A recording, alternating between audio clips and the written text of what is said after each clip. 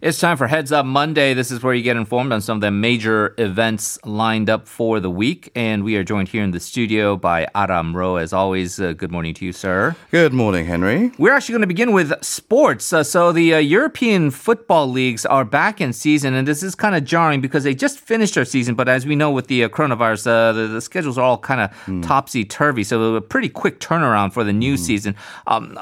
Korean fans have their own, of course, rooting interest. So what should we look out for? Well, as you say, Korean fans will be keeping a close eye on Tottenham's Son Heung-min, of course. He did make an appearance against Everton, but unfortunately the Tottenham side lost against the team by 0-1. Son is coming off a good season in the EPL, though. 11 goals and 10 assists in the previous season, and fans are hoping his fine form will continue. His pre-season form has also been good, scoring 4 goals of his club's 9 goals in the 4 pre-season matches.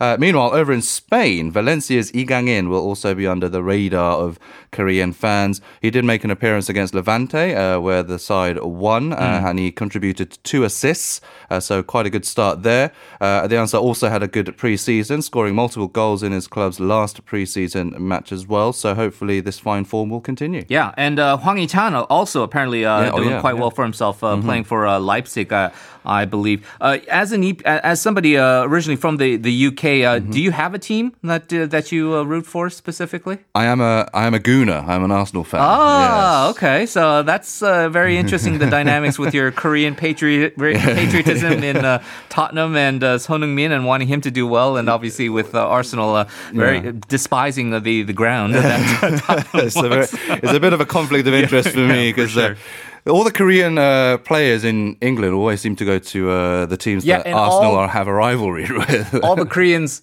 or even Asian players who try to play for Arsenal are somewhat cursed and their entire careers are completely that's true. ruined. Oh, God. Hopefully that's resolved. Yeah, hopefully. Okay, well, let's turn to the stock market now. If you are one of those investors, the ant investors, as we say in Korean, some good news for you. Yeah, so these traders will be not having to pay commission for stock transactions from today until the rest of the year. Now, the move by the Korea Stock Exchange amid this pandemic is seen as a way to get more people investing in the stock market and get it active again. Now, the free commissions will apply to all major exchanges except for futures markets, so do take note of that. The Korea Stock Exchange has urged all major brokers to comply with the move. Some have agreed, while others are still reviewing this commission-free plan, but they are kind of likely to follow suit. All right, very interesting, and perhaps a perk to the minority of listeners out there who dabble in stock market investing. Let's talk about face masks, because that was a big issue quite a while ago with the perceived shortages of face masks. That doesn't seem to be a problem in Korea. And so now that we do seem to have a bit of a surplus, the government is allowing more of these masks to be exported. That's right. Especially the surgical and anti-droplet masks will be allowed to be shipped overseas from tomorrow as supplies have stabilized. Seoul had banned these mask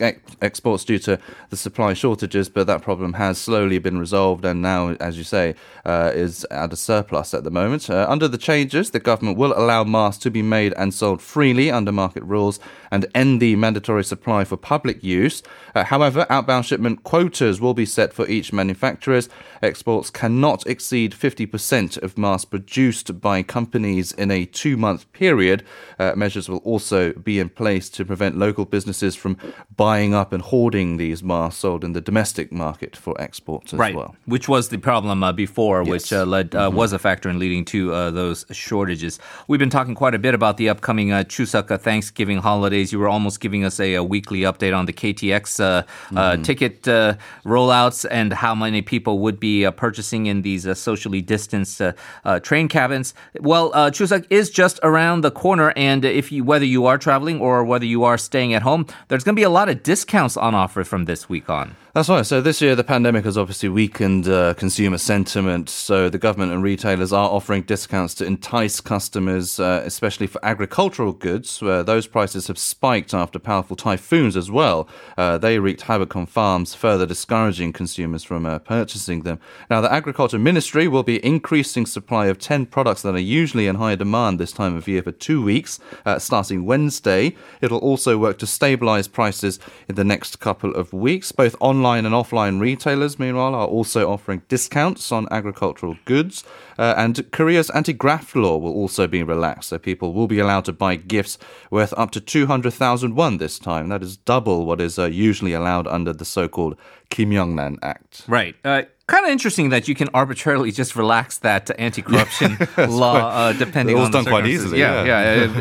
We remember that huge debate that was in the lead up to passing that corruption bill. Okay, let's turn to our final issue, very important for students. Another exam that is pretty big for high schoolers being affected by the pandemic. Tell us more. Yeah, so high school students, in particular second graders, were to take an international academic evaluation test on Wednesday, but this will be postponed to Friday since it overlaps with high school seniors' mock evaluation test. Now, this obviously is to avoid too many students being on campus at once to take the exam amid the recent resurgence of COVID-19 cases. High school freshmen will also be taking their academic evaluation test on Thursday, so one test per day basically. Only high school students in Seoul and Incheon will also be actually taking the exam itself. Those in Gyeonggi province won't be, because they're out of concerns as well. Right. A lot of talks about tests these days. Obviously, we had the medical students and their big controversy, their boycott of these tests. Obviously, with the high school students, they don't necessarily have the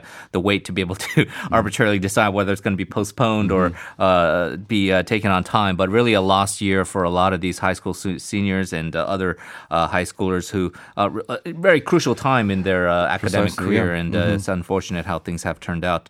Adam, as always, appreciate all of the wonderful reporting and look forward to talking to you again next week. See you next week.